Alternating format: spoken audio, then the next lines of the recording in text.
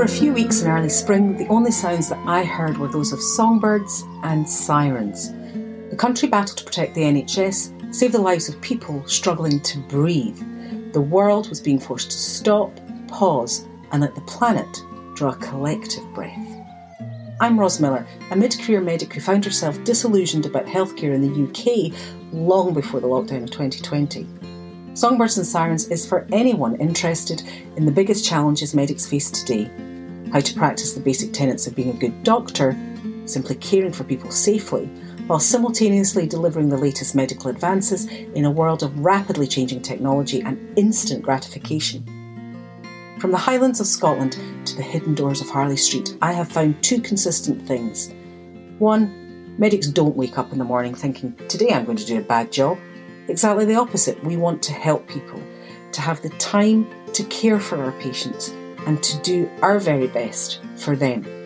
And number two, patients, regardless of whether they are down and out or a dame, all crave exactly the same things: to be seen, to be heard, and to know that for a moment in time, at least someone cares.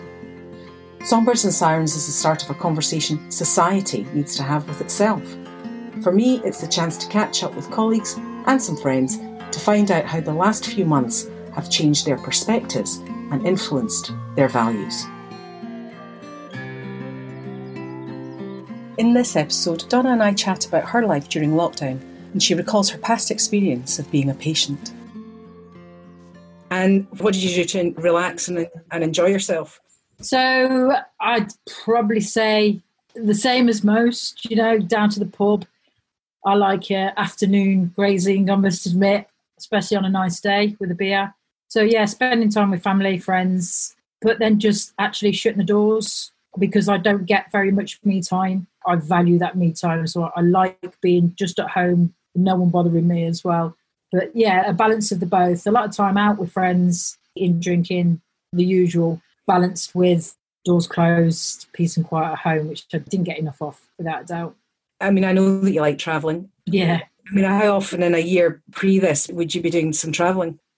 God, the year before that, probably 5 months out of the 12, 6 months out of the 12 the year before. A trip every 2 months was probably average. Yeah, the last couple of years, definitely. Since we've built the business and we've been able to. Yeah. Right. So that's definitely one of the advantages of having had your own business, is to obviously, one, get the profit in it, which doesn't come easily, but then also to have the flexibility to take your own holiday time. Yeah, we pick and choose when we can go. We're not dictated to by school holidays, prices. Our circle of friends, I loved my friends before, but, unfortunately, they can't play as hard as I do right now. So the community we're in within the investment side of things, we're all on a level playing field. So I spend a lot more time travelling with that group of people. So would it be fair to say that after 3 or 4 years of really hard graft, on the back of 20 plus years before of that, you had got to a point in your life that life was pretty good? You were about to celebrate your 50th birthday, big party planned, and a number of trips planned. So January of this year, you were sitting pretty. Yeah, January this year, I was looking forward to a whole year of celebration, if I'm honest. Yeah, I was going to celebrate my 50th a lot. And so then, bang, and this happens, and quite literally, rug from under your feet taken away, and from everybody. So yeah, I've done a birthday in lockdown, but it wasn't as significant a one. Disappointment? At first, yeah. When that first trip that we thought we weren't going on to Tenerife got closed, but a lot of the world was still open. So we were due to go on a Monday. So Saturday afternoon, we were like, send us anywhere. So we actually did go away for that and come back just before it really got intense and before we got locked down. But then the other trips real disappointment. And the party, because I did have a huge party planned, and it was bringing people from both my worlds together, from all over the UK, Ireland, Scotland. Yeah, that was going to be a really big thing for me. So that was disappointing for that not to happen. And 3 other trips in May and June. So yeah, that was disappointing at first, but I think everybody adjusted very, very quickly. And that whole saying, it is what it is, just became normal. I'll be honest, the disappointment went away really, really quickly. I got over it, quick. Even when we open up again now the rest of this year, I'm not in a hurry. I'm not in a hurry to get back out on them trips at all, to be honest. I'm quite relaxed about it at the moment. I mean, you are incredibly busy. Have you had downtime to pause and reflect at all? Oh, God, yeah. The lockdown just stopped everything. Because my mentoring is one-to-one live all over the UK, that stopped. The construction side of what we do stopped instantly. And our business kind of just ticked along. Yeah, we just suddenly weren't busy. We had a couple of weeks where it was like, well, this is nice. We're going to have a little bit of time to relax. And before we knew it, we'd been relaxing for 5 or 6 weeks. And, after that initial panic of, oh, my God, it was all about the finances. Every day I was on the spreadsheet, checking this, checking that. But after that initial panic, it was kind of like, this is nice. Chill out, relax, and enjoy it. And we relaxed right into it. It's been absolutely great. I've never been so chilled with so much downtime, if I'm honest. Stay in lockdown. Well, I was going to say, do you feel that actually probably you really needed that? Yeah, we had a plan. We knew we were going flat out. And even at the level we're at now, we're still coached. And the conversation that we had with our coach was that we were going to finish our last big deal that we were working on and take some downtime. So I had took a break from mentoring and planned in this year. So it's really, really weird. I laugh about this because it feels like, I took my downtime and the world joined me. So it was really nice because it was as we planned. We did plan to take a break. Not quite like this, as long or as completely hands off. But no, it kind of fell into our plan for this year of chilling out, consolidating. We thrashed it for nearly 4 years flat out. So it was time to reap the reward, if you like, for a while and chill out. And it happened forcefully. Yeah. How's it been with family and friends? Kept up, stayed in touch? Has there been challenges for you? Been things that have been difficult? Depended on the person. So like with my mates, no. We have Zoom parties with the community. We have a Fizzy Friday. So we're all keeping in touch and having a good night on a Friday night where we've had the quiz and stuff. With my close friends in the area, again, technology has been a great thing. I suppose the challenge has been mum and dad in the vulnerable category. So it was, she's learnt how to FaceTime. Let's do that. I do spend most of the time looking at her ear because clearly she forgets. But yeah, just be able to call. But probably the last 6 weeks, we've been going to the bottom of the garden and she's sitting on the doorsteps. Yeah, but we brought her around because Trevor and I, we were quite ill. So, and the loss of smell and taste and everything. So we think we had it. So we brought around her and my dad came round, sat in the garden, the opposite side of the garden. We did a barbecue for them. So we've had that contact now, which makes it feel a little bit better. So we'll probably do, if the weather turns again, we'll probably do that again in a week or two. So yeah, it's not been too bad on a whole. I think it makes you want to talk to people more, which is nice. Have you reconnected with anybody on Facebook or anything from 20 years ago in the past? Has it forced you to, or given you an opportunity to do any of that kind of stuff? Or are you not bothered about the past? Are you somebody that's all for the future? I suppose you have a little bit more downtime. So I'm not one for Facebook as a rule. I've just never had time for it because it's so time consuming and sucks you in and you lose hours. But now with times being a little bit relaxed, I suppose I've liked and commented on stuff I wouldn't have before. And so there's been, hey, how are you? And I've got a lot of friends and family in Ireland and Australia. So it's been nice to be able to have the time to chat with them a little bit more than I would normally, probably. So I just want to change tact a wee bit. And if you can't answer this, don't worry about it. But, I mean, you obviously had a big injury back in the day and have experienced being in hospital first time and the challenges that poses. Could you imagine having to do that just now in lockdown when you wouldn't have your family around you? No, that would be awful. Yeah, I can't imagine because when being in hospital, no matter what the situation is, it puts you there, no matter what age or personality style you're there, it can be a pretty scary experience. So no, I had Trev there the whole time when I went off to sleep to surgery, when I woke up. Yeah, my heart goes out to anybody now that's got to experience being in hospital because it must be 10 times more scary because there is an absolute fear around being in hospital for a normal person anyway. It's one of the scariest experiences you have. So to be able to do it on your own. And I think one of my biggest fears was my mum's not a confident person. She's quite a frail person and quite dependent. And the thought of her having to have gone into hospital during this, would have been terrifying. No, I wouldn't have liked that at all. I'm assuming it was the NHS that you were in. And yeah. It's been inspirational watching how just the great British public has got behind, saving and supporting the NHS. I think we're all agreed that there are things that are fantastic about the NHS, principally the people that are in it. I'm going to challenge you, and again, if you don't want to answer, feel free, but were there any frustrations or any things that you didn't like about, just as a patient being in the NHS that you felt, just should have been done slightly differently in this day and age?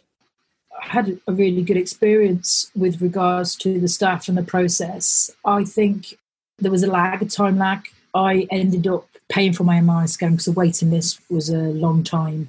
So to just get the scanning, to get me that little bit more advanced was something I chose to do back then.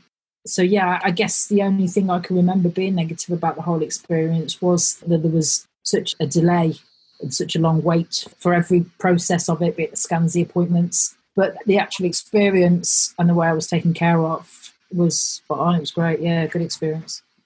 Yeah, and I think, as clinicians, there is a massive frustration for us around the fact that, and that is the difference between the two sectors, and that's essentially what you're paying for is accessibility, rapidity of diagnosis, and then probably also the surroundings that you're in. Definitely a bit more comfortable, probably a lot more dignity actually in some of the private facilities versus the NHS, where we all try to maintain dignity, but let's face it, most people don't share a room with 6 other people every night that they go to bed.